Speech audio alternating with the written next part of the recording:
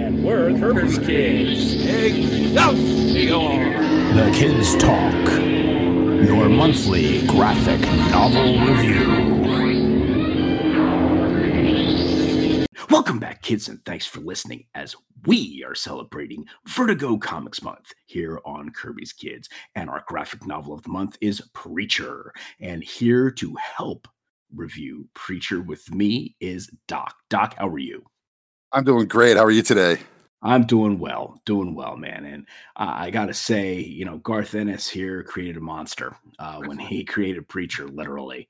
And Preacher, the one we read was Preacher Book 1 by Garth Ennis, our author, and Steve Dillon, our illustrator artist. And this is the merging with a bizarre spiritual force called Genesis. Texan preacher Jesse Custer becomes completely disillusioned with the beliefs that he had dedicated his entire life to. Now possessing the power of the word, an ability to make people do whatever he utters, Custer begins a violent and riotous journey across the country. Joined by his gun-toting girlfriend Tulip and hard-drinking Irish vampire Cassidy, the preacher loses faith in both man and God as he witnesses dark atrocities and improbable calamities during his exploration of America. And this graphic novel was compiled, and latest publication being from Vertigo in April 9th of 2013, print length of 351 pages, collects Preacher issues number 1 through 12, and also a real great gem at the back of this book called Wanted, a Preacher Gallery, which is a series of illustrative tributes to the preacher. And I think maybe some of these were also alt covers at one time too. So Doc, general impressions about what we read here on Preacher. Well, right off the bat, I'll just make a blanket statement. I absolutely love it. I just love the story. This is definitely a mature title. And I mean, through and through, every subject matter you can imagine that's inappropriate for younger kids, it's in this comic. And we read the first volume. This is something I've been wanting to read for a while. So around Christmas, Amazon had a great sale, and I was able to get all the volumes, the collected volumes of Preacher. So I am reading through it. I'm currently in the second volume. I think I'm around issue number 22. And it just gets more crazy and bizarre and out there. And I just love every page of this comic. I am a really big fan of this. And when we get to the artwork, we could talk a little bit about that a little bit later. But overall, I think it's a great story. It's definitely something different. It's more of like, think of a comic that's full of not good characters. There's characters that want to do the right thing and they're trying to do the right thing, but just if you want to call it, their natures prevent them from ever being the good people that they really want to be. And I really like that about this comic. I think Garth just knocks this one out of the park. Yeah, Doc, I concur with you that Garth definitely knocks this one out of the park. And in particular, I equate this to a more updated version of satire, absurdity, and celebration of the hypocrisy of the practitioners of organized religion, vice an actual attack at organized religion itself. Absolutely. And it's really nuanced in that way. And, Garth Ennis, I believe, is a Northern Irishman and therefore has those Isles sensibilities for satire and the farcical and absurdity. And I really got a lot out of this, very similar to what I got out of viewing Monty Python's Life of Brian. And I'm just going to leave it at that. And so we can then get into it, and I'll explain later on here in our review. But Doc, as we always do, we open up with a little Kirby Kernel, a little kernel of knowledge about our namesake Jack. And in this Kirby Kernel, we'll be diving into a Golden Age Jack Kirby comic inspired a priest on the path to sainthood. Hey, Wilford! Fire up the tractor! Time to harvest another Kirby Kernel! All right, Doc, here we go. This one is a very interesting story. As you know, I try to get something that ties in with the themes of our particular selection. And in this one, we have Jack Kirby. He's been an inspiration to many readers and creators artistically. But what many will not know is that his and Joe Simon's work during the Golden Age inspired a 20th century priest to serve God all over the world and into the heart of danger itself. Father Aloysius Al Schwartz, whose life and path to sainthood, along with a book about his life, were covered by author Kevin Wells' book on Father Schwartz, priest and beggar. After researching other saintly priests for another work, when he heard of the father's name kicking around Washington at the time, when not many people, not even the church, knew who he was. Now, Father Schwartz was born in 1930 at the height of the Depression into a family of 8 children. Schwartz lived in poverty and a bad neighborhood when he fell in love with the DC comic Boy Commandos by none other than Jack Kirby and Joe Simon. And he fell in love with this book around the age of 13.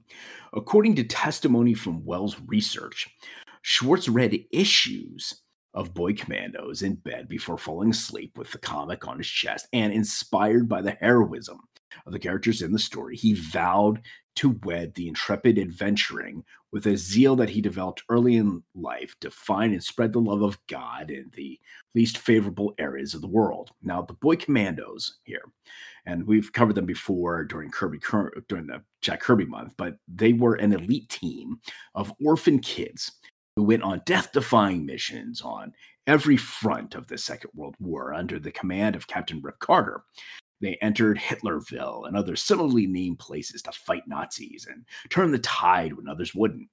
Now, one of Kirby and Simon's lesser-known works, much like the life of Father Al, Boy Commandos lasted in print from 1942 to 49, starting as a quarterly before going bi-monthly. They also had serial adventures in Detective Comics when the book was still an anthology, and they were later printed in second series in 1973. Between the periods of those runs, Father Schwartz was beginning his priestly missionary career. Shunning comfort for the sake of holiness, he volunteered to go to South Korea, which was a teeming post-war with a stench of burning filth and lepers in the hills and a lot of degradation going on. In one instance, this sounds like it's out of a thriller or a graphic novel itself, but Schwartz was hounded by a mob boss and a corrupt bishop 13 years into his service in Korea, and it's poor. As Wells states in his podcast, Father Al cut off money to the bishop, who was embezzling it, and who then bailed out the mobster from prison before moving on to maligning Aloysius' reputation to other clergymen across the East and abroad. Now, stricken with hepatitis as well, man, talk about adding insult to injury. He weathered that storm, went to the Philippines and later Mexico to minister to the poor and orphan those who'd fallen away from the faith, and having established multiple religious congregations of ordained sisters and boys and girls' towns to educate the young. Now, this guy, for all intents and purposes, Doc, seems like a good egg, but this really goes to show you how a work by Jack Kirby and Joe Simon, a piece of escapist fiction, could actually end up inspiring people. And I think that's pretty powerful. Very powerful. Very powerful. It just, it's the same thing. It's like, words have the power to change and to move people. And I think that extends to the realm of comic books. When you have something written well enough, I mean, look at what, Watchmen did for the industry, not just with, making it a little bit more in the spotlight, but just the ideas that were present in that book. It's powerful stuff. And I think that's, we always focus on a few of those writers that do have those powerful words. And this is a perfect case of that. Yeah, I concur, Doc. This is really fascinating how a work like this could inspire a young boy to then dedicate his life towards administering to others. Yes, and it's really interesting that, oddly enough, many of the things that our main character here, Custer, is battling throughout the book, he might actually endorse Father Schwartz's works. saying, wow, you actually are doing something. You actually are helping people. You Wow. are helping people. Okay. Wow, what a change. What a concept. Exactly. So, Doc, let's get into our writer, Garth Ennis, and our artist, Steve Dillon, in a little creative chatter. Whoever is this artist and this writer, I must meet them. Creative chatter. Our writer, Garth Ennis. Ennis is originally from Northern Ireland. He was raised with no religion. This is interesting. In a hotbed of Protestant versus Catholic turmoil. That's an interesting way to be raised. Ennis's first exposure to the idea of God was as a 6-year-old in primary school. Ennis's teacher told the class that God was a being who could see inside their hearts, was always around them, and would ultimately reward or punish them. Ennis described the idea as bewildering, strange, and actually terrifying. He later used his experience in his comic book series Preacher, whose protagonist is slapped with telling his grandmother that he finds the concept of God scary. Although the fictional violence in that story was not reflected in Ennis's real-life upbringing, his classmates later reassured each other that they all loved God, though Ennis said, "I think I hate him." Ennis later asked his mother about God, and when she asked him what he thought about the idea, Ennis responded, "It sounds kind of stupid." A statement the adult Ennis clarified was meant to mask his fear. His mother's response was, "Well, there you are then." In 1987, Ennis befriended artist John McCrea while shopping at the first comic book specialty shop in Belfast, which had been opened by McCrea and another friend. Ennis would later ask McCrea to illustrate his first professional comics project. It was here that Ennis first met comics writer Alan Moore, who advised him to focus on creator-owned work rather than letting comic book companies take ownership of his intellectual property. There's a little bit of wisdom. Garth Ennis began his career on Crisis, 2000 AD, and the Judge Dredd magazine, for which he wrote Judge Dredd, Strontium Dogs, True Faith, and others. Outside of Galaxy's greatest comic, he is known for Preacher, The Boys, Hitman, The Punisher, and great many war comics, including War Stories, Battlefields, Out of the Blue, The String Bags, and Sarah. So that's quite the career there, Doc. Absolutely. It's an amazing career. Yeah, and I think having his background, knowing how he grew up, you can definitely see here in Preacher how he chose to lay that conflict out, that story, that push-pull between religion itself, the practitioners of religion, the believers, the non-believers, and everything in between, Yep. which makes this book really that much more fascinating. It does when you look at the where it's coming from. Absolutely. Yeah. So let's get in on the illustrative storytelling of one Mr. Steve Dillon. Steve Dillon was a British comic book artist who is especially known for his collaborations with writer Garth Ennis. He was born in London, attended the Icknield High School, where he first showcased his talents in a school comic book. At age 16, he was hired by Marvel UK to draw comic stories for Hulk Weekly and the Nick Fury strip. By the early 1980s, he was drawing serials for Doctor Who Weekly and Warrior, such as the Laser Eraser and Press Button. Notable during this period was his creation of the character Absalom Dak. He was a regular in 2000 AD magazine throughout the 1980s, drawing mainly Judge Dredd and Rogue Trooper stories, but also Haphazard and Tyranny Rex. Between 1988 and 1995, he edited the comic magazine Deadline with Brett Ewins. The magazine launched careers of a new generation of British comic book artists, including Jamie Hewlett, Philip Bond, Nick Abanzis, Disraeli, and Steve's younger brother, Glyn Dillon.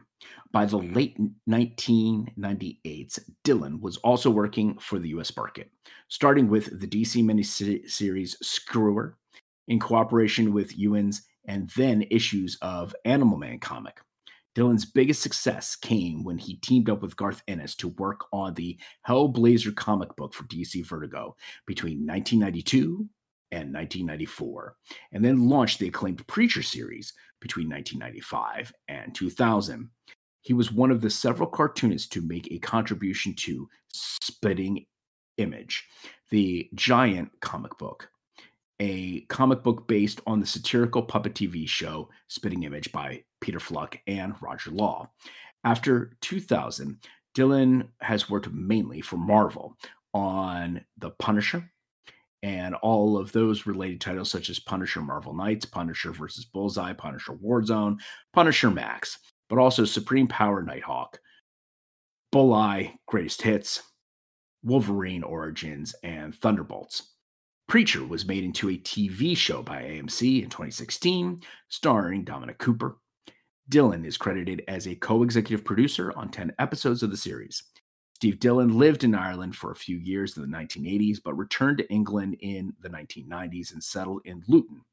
Steve Dillon passed away in New York City on the 22nd of October, 2016, at the young age of 54. Wow. Yeah. It's quite the career for that little bit of time. It really is. Well said, Doc. Well said. Indeed. Indeed. Yeah, I mean, it's crazy to think of what he still might be doing today. She'd still be with us.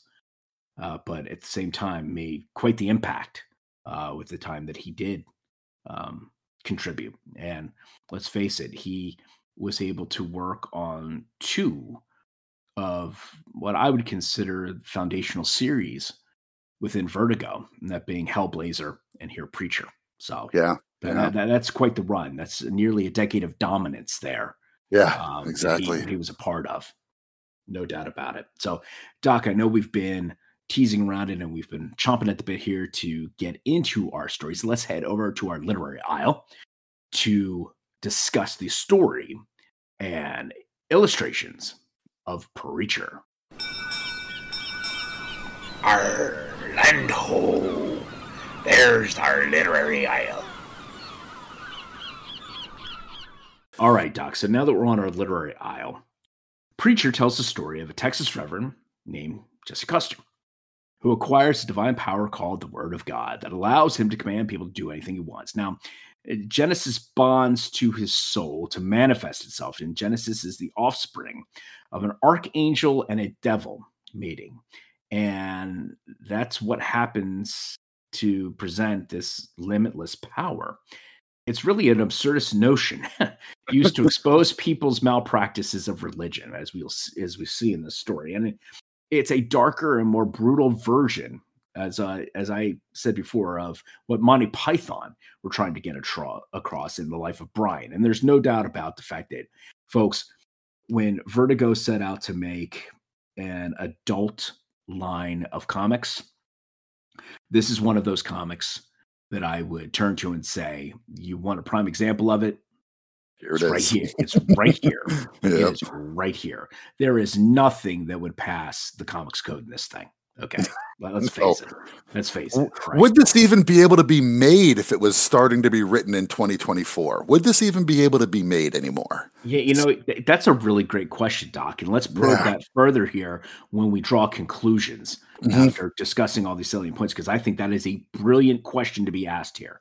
Yet we're coming back to that one. Okay.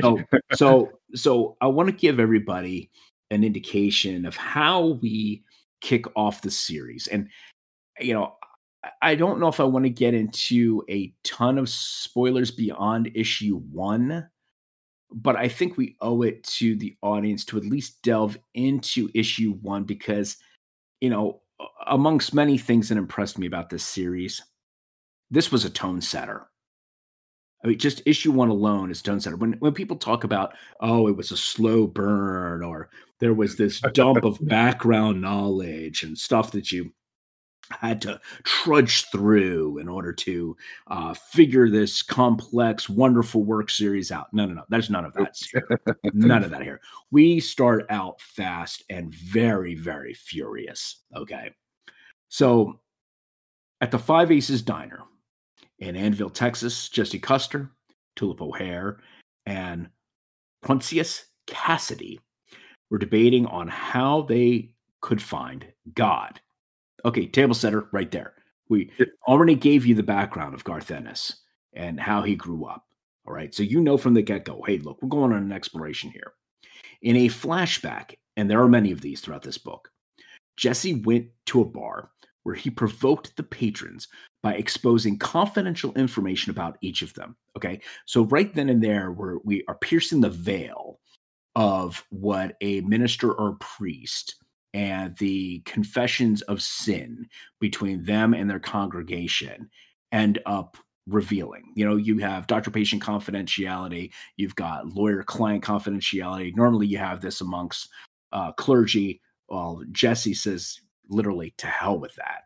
We're going to pierce the veil. And that really ends up inciting an awful lot of hate and discontent now towards this preacher, Jesse Custer. So, meanwhile, in heaven, a Seraphai approached 3 men and instructed them to retrieve Genesis. Back on Earth, Jesse, Tulip, and Cassidy continue to share stories with each other, recalling how Jesse received powers from a mysterious entity called Genesis, which was created when an angel and a demon conceived it. In the flashback, local police investigate the destruction caused by Genesis when Jesse used the entity's powers to order them to drop their weapons before he rode off. Then, the Saint of Killers approached the police. All right, I'm going to stop there. That is a lot right there. This is crazy. You get the introduction of, okay, we're going to approach a serious topic, but this is going to be unlike any way you have ever experienced it before. If you just look at this on the surface level, Doc, many self-proclaimed religious people would call this blasphemous. How dare you? How dare you even tread into this territory? How do you do this in such a graphic sense and have all of this carnage across these pages and all of these acts of heinous deeds happening? Well, guess what, folks? Much of this stuff actually, sadly, does happen in real life. I think what Garth Ennis here is doing is exposing the hypocrisy of it all and in what ways religion does or does not play a part in it all. And, you know, there's an old notion, Doc, that, you know, you could, you know, Monday through Saturday, you know, sin to your heart's content.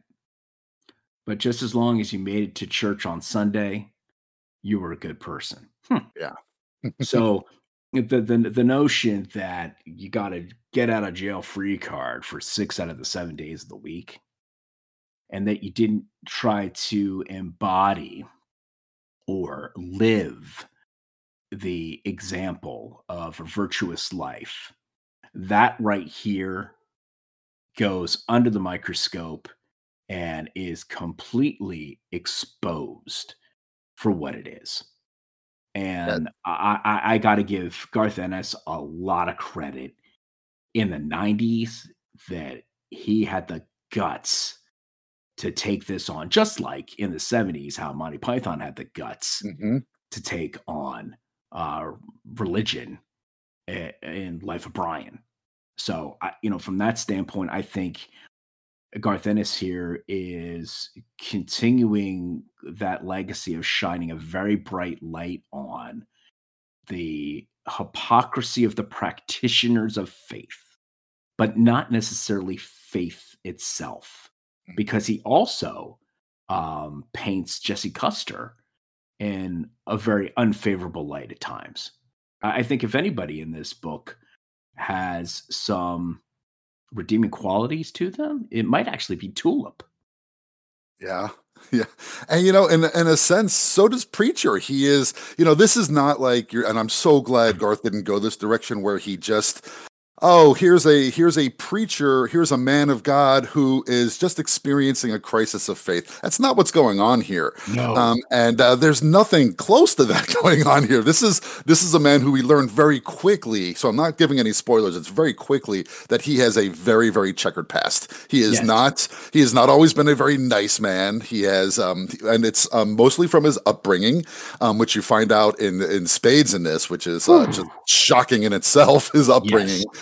And so he is a kind of a product of his upbringing. Basically, he has violent tendencies, but he also is at heart, there is a very good kernel of a good man in there, that he does have a certain code, even if you want to call it like a honor among thieves kind of thing. But he does have a code that he goes by, and his main motivation is not, like you pointed out, though. I think it is Garth exposing the hypocrisy in religion, but for Preacher, for Jesse's actual motivation, he finds out through a bunch of stuff that God has abandoned heaven. God is no longer in heaven. He's left, and where's he gone? He's in earth. He's just decided to live like a regular man on earth somewhere. And so that's where Jesse and Tulip and Cassidy, they decide, you know what? And especially Jesse, Preacher, that makes him really angry. He's like, you can't abandon your creation. What about what you promised and your love and your hope? I go, you're gone, and you've basically, by leaving heaven, you've taken all of humanity's hope with you. So he wants to find God, and I think he wants to beat him up too. But as Jesse often wants to with people. But it's it is I think it's a brilliant. It's both an allegory and it's quite literal that we are searching for God. And I think Garth, I can just see him like sitting around one night being like, what can I do? I'm like, what can I put a spin on the search of God? And it's like, I could make it a literal search for God. And I think that just always grabbed me about this book. And I think they, like you said, there's really nothing in here that should be taken seriously. I think he's talking about like some really good themes and everything, but everything is so, like you said, satire, and it's very, very, very, very dark humor that I haven't seen in a comic in a really long time. And I think that's what it's based on. So it really isn't like a writer just like, I'm going to be blasphemous because that's going to create a stir for this, create a word of mouth. I don't really find anything blasphemous about this. We're actually seeing, like, as you pointed out, that Garth kind of exposing how, people who consider themselves religious, how they approach, their faith and things like that. So I don't really find much blasphemous in this. I think it's a really heartfelt search and exploration of somebody's faith, and somebody who maybe they want to be on that path of God, and they stray because they're human and things like that. And I think that's some of the things that this book is exploring as well. Yeah, Doc, I think what you're bringing up here actually is the integrity of this book. Mm-hmm. And I also feel that, when you said that, Jesse Custer is living by a code, I think that Jesse Custer character has his own version of integrity Mm-hmm. that he is fulfilling. So from that standpoint, he becomes a relatable character in that he's at least grounded in something. Now, you may not see eye to eye with him. There's no doubt about it. But I think he, in some ways, is not only loathed, but at the same time, he elicits some sort of an emotional compassion out of the reader, saying, this is someone who is really struggling, who's trying to take an earnest journey here to hold the existence of faith accountable, ultimately. And from that standpoint, this is just an absolutely fascinating exploration done by Garth Ennis. And Doc, we're not going to get into spoiler territory, as I said before, as it related to storyline. But I have to share the exchange between Tulip and God for our audience. Yes. Because this snippet is so revealing to me as it relates to getting into the mind of Garth Ennis and what he's trying to bring to the forefront here. Okay. Mm-hmm. So Tulip, at one point in her story, thinks she's dead. Okay. And I don't feel dead. And then all of a sudden, a visage of God shows up. You are not. I told you, child, I am the resurrection. I am the way and the truth and the light. I am the Alpha and the Omega and the bright morning star. I am the Lord, your God. Oh, yes, I am your Father in heaven, child. I love you as I love all my children on earth. I want you to live and I want you to love me. And I want Jesse to love me too. So, to him, for me, Tulip, tell him how I love him so that I have brought you back. Tell him there is no need for him to search the world for me or wonder why I wander far from paradise. All I ask is that he trust me once again. Trust you, says Tulip. Is that so much for the Creator to ask of his creation? His grandmother and her cohorts are evil people. This is in reference to Jesse's. Tell him I have restored his power over them, that he may judge them as he sees fit. Then both of you may go in peace.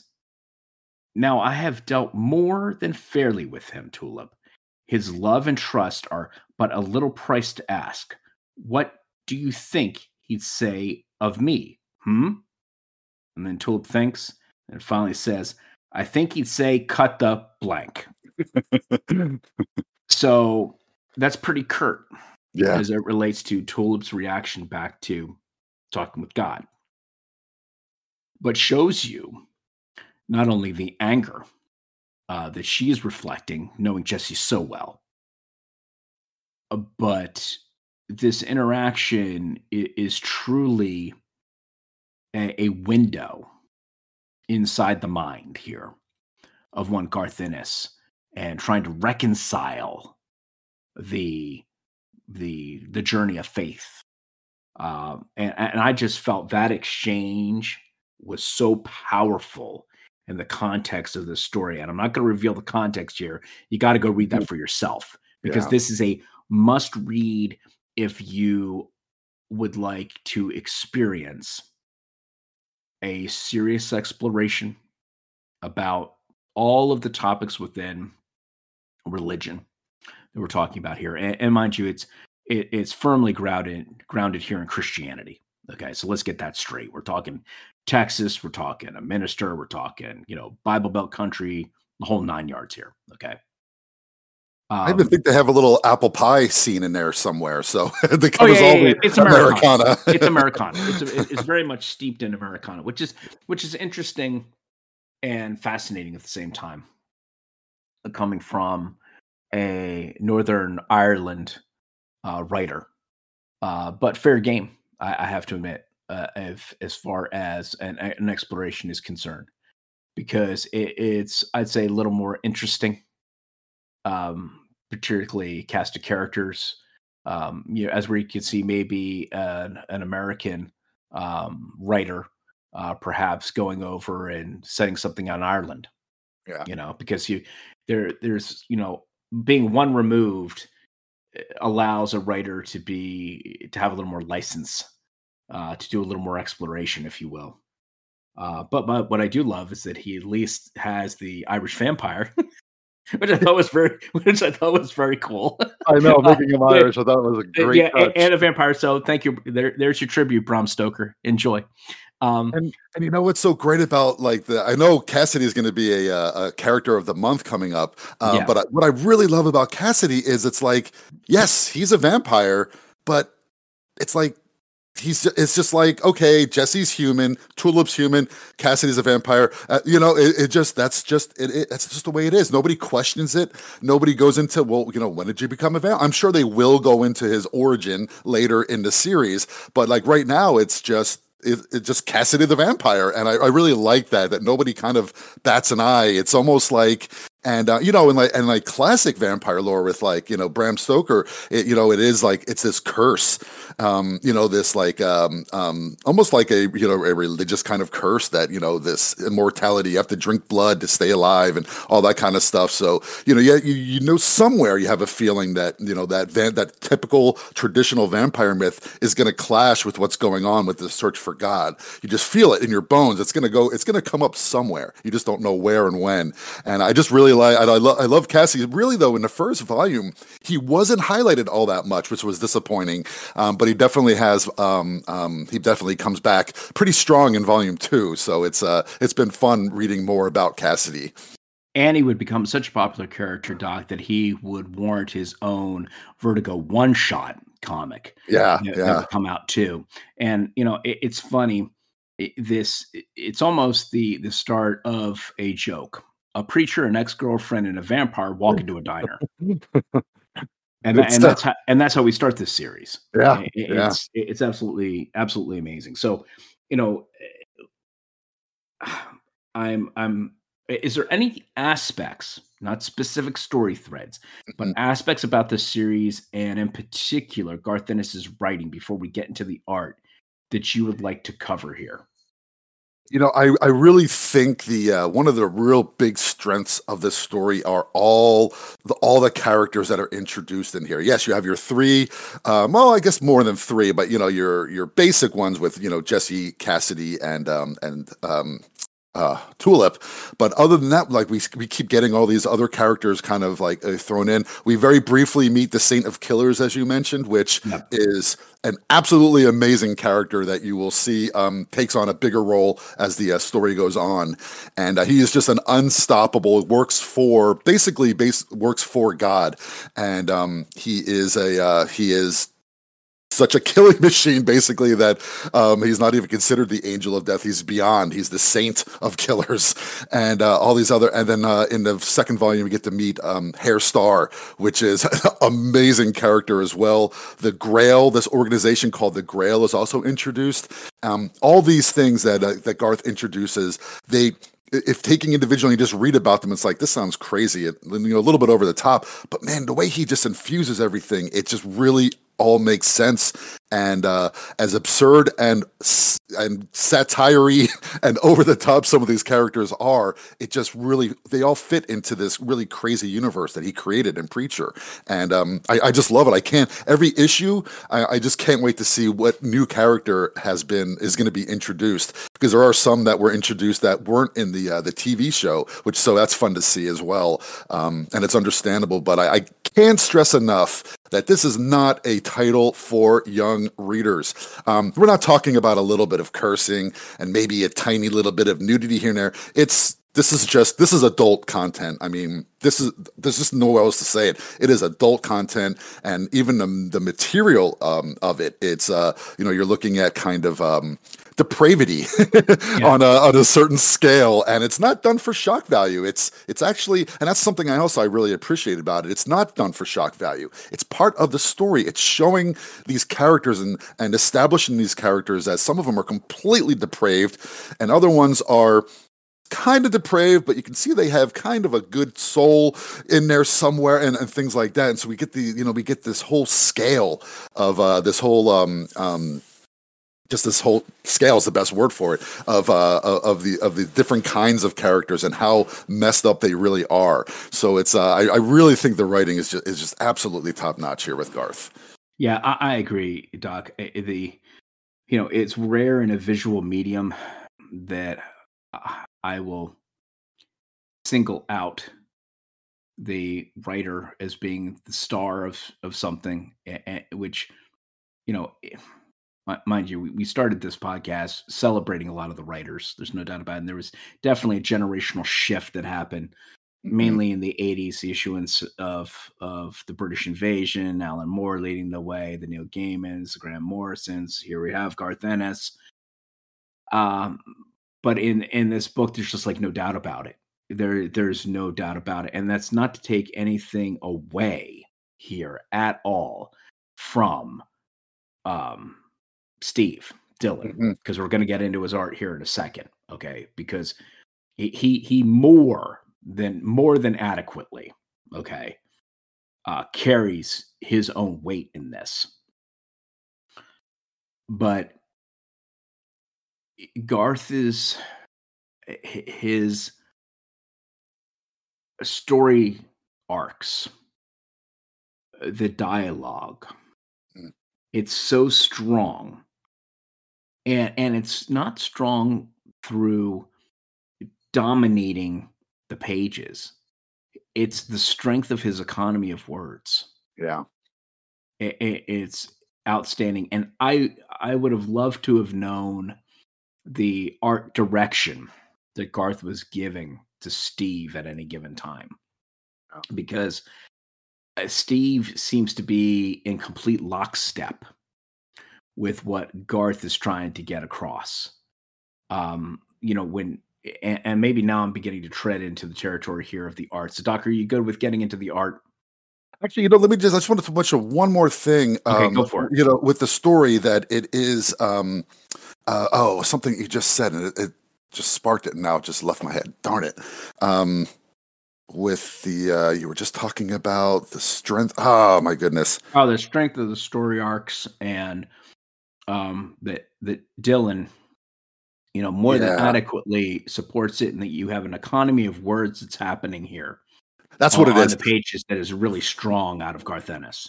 That was the economy that kind of sparked it. So I think also what we get a really great balance of is, we find out pretty early that basically the one thing that's going to connect all of these issues is going to be the search for God, and in less adept hands, I think we would.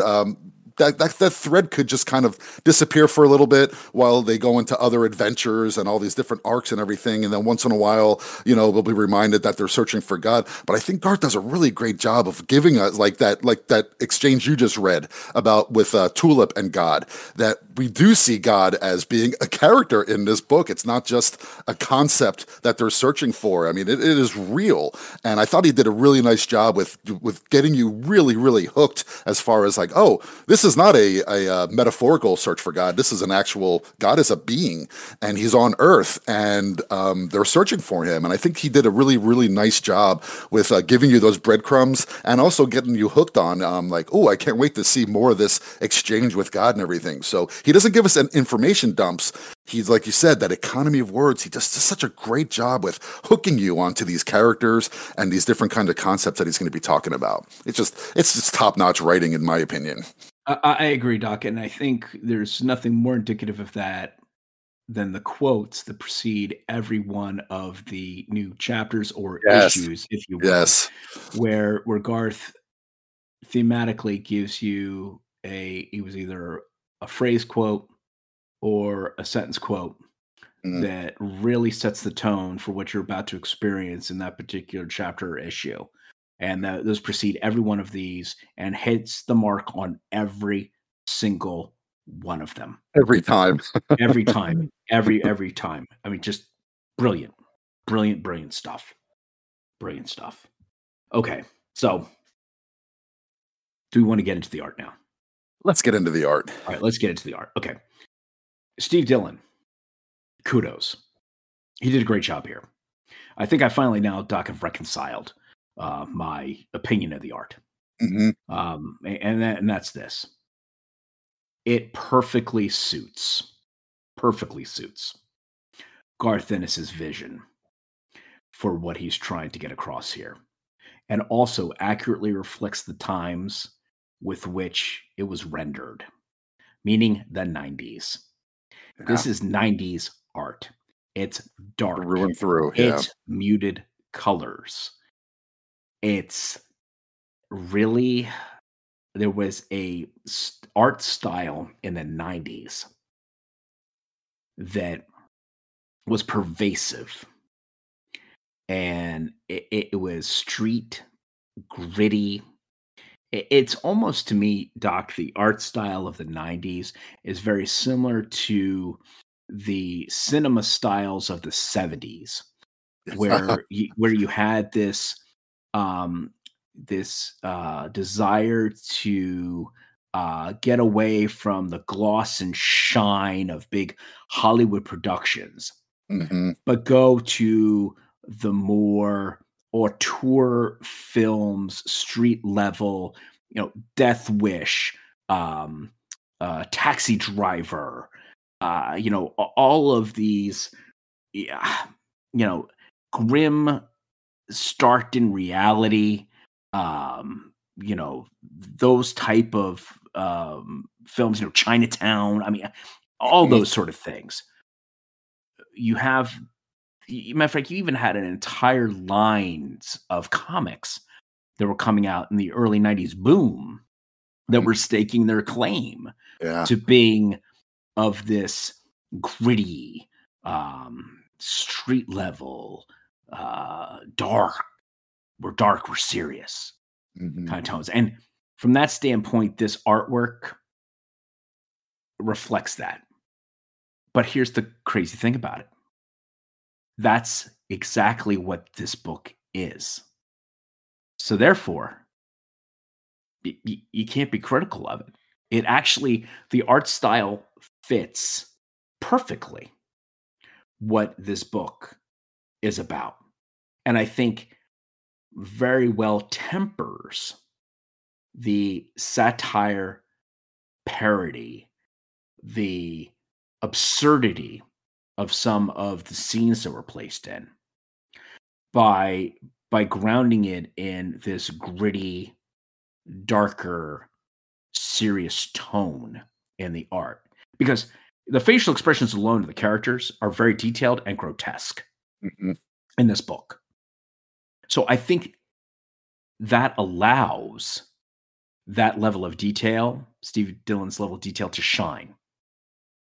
But stylistically for me, Doc, I'm not the biggest fan of this art style. Though I have to, so again, that's a taste issue. That's not a technical issue, because I think Dillon here, I think Steve Dillon is absolutely performing at a highly, highly technical level and execution flawless in this art style. So if you love this art style, you'll love this book. Yeah. For me, the thing that grabbed me about this experience was Garth Ennis's writing and the fact that Steve Dillon's art here perfectly complements that writing, even though that art style, from a taste perspective alone, doesn't happen to be a personal favorite of mine. So I think that's the way in which I can give this art the highest compliment possible. Yeah. That I did enjoy it for as much as I can enjoy this art style, which speaks volumes about the technical proficiency and execution of one Steve Dillon. Okay, Doc, what were your thoughts? I think that's a great way of putting it. Objectively, it's not like he, across the board, you could see, he's just, his lines are off and his shadowing and color, whatever. No, there's nothing objectively. Like I didn't get that same feel like you did when you were reading it. When I was reading it, I didn't even like we always talk about that. Sometimes we have to go back and reread because you're just kind of engrossed in the artwork and you realize you're not even reading anything. In this case, I thought there was a perfect balance with what was written and then the visuals that we're seeing. And for me, I almost think what is more? It's almost like a pulpy kind of art style, and that's what I liked about it. Because what could be a pulpier plot than looking, a literal search for God, with all these crazy characters that are involved? And so I think the art, like you said, I think it perfectly reflects what is going on in the story. That it's just crazy, and we get this. If you had this really high gloss, think of like superheroes, how they're drawn in like the mid 2000s. If that was the kind of art style for this, I think there would be a very, very big gap between the written word and then the visuals that you're seeing. It wouldn't match. It just wouldn't You know, like you said, this one, it's making it gritty and it's making it for me, the word pulpy is the best word I can come up with. And I think they complement each other really nicely. Like you said, the details on the faces, like when you first meet the Saint of Killers, just the deep lines in the face of, you know, this grizzled old killer. I mean, it's pretty staggering. So I completely get what you're saying with, if this was the artwork that was being used to like draw Batman today, no, it would bomb. It wouldn't be, you know, people would be like, what the hell's going on here? This is not the artwork that we're used to. But for Preacher from 95 to when it ended, I think it was the perfect style for the story. Yeah, I concur, Doc. And, you know, I think maybe I got ruined by this. In the back of this book, we have Wanted, a Preacher's Gallery. And these, I believe, are a collection of all the alternate covers, or indeed the covers for the Preacher books, which differed from what the interiors were throughout the series. And I think there's also some tribute stuff in here too.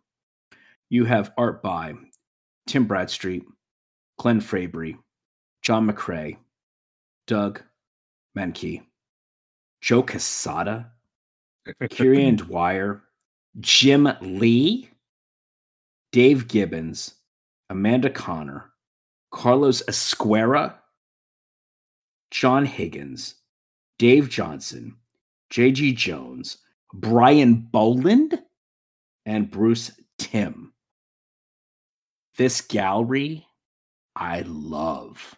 We're not messing around. My goodness. If some of the art styles in this gallery could have been the art that we saw from panel to panel to panel, they also would have worked beautifully in the series. These were just a little more to my taste as far as what I enjoy looking at while reading a book. So that's all. But I got to tell you though, Steve Dillon, hats off to you. You in no way, shape, or form distracted me at all from the story. If anything, you drew me closer into it and perfectly complemented Garth Ennis's dialogue and illustratively provided the vision beautifully to get across some really compelling storytelling here. This is one of those masterworks, Doc. It truly is. It's really, really good. If you're serious about an exploration of faith in a very adult tone and can navigate through the satire and absurdity of it all, I think you will have a very enriching reading experience with Preacher. I absolutely do. It's really, really good. Now, Doc, you had mentioned earlier here in our podcast that we have Cassidy, the vampire, actually being our comic book character of the month for this month. And I had tied Cassidy here to the AMC series, which I know you have taken in and viewed. If you wouldn't mind, I would like for you to share with the audience just your general impressions of viewing the AMC series and how well you think they did in adapting this work to a series, streaming series, TV series. First off, Seth Rogen, thank you, because I'm not a huge Seth Rogen fan, but he is an executive producer of the Preacher TV show, and hats off. So thank you. But other than that, I watched Preacher last year, so it was before. Preacher has always been on my list of things to read, and it was just because it was a committee. It was like, what is it, 70? I think it's like 72 issues with all the one shots and everything.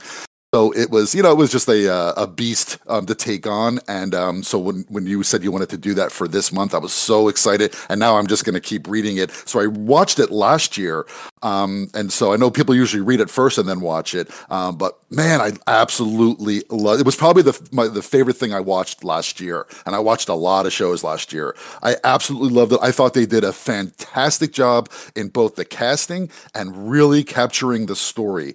It's essentially the same story, and we get a lot of the same characters, but they move some stuff around.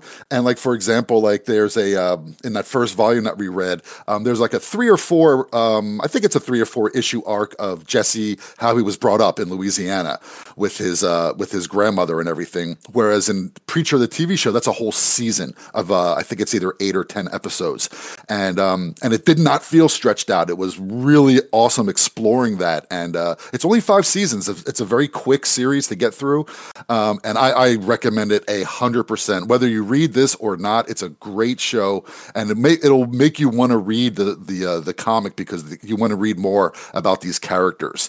They have all of the characters that we talked about, and they go even more. We even get to see God. So how often did you see that in a TV show?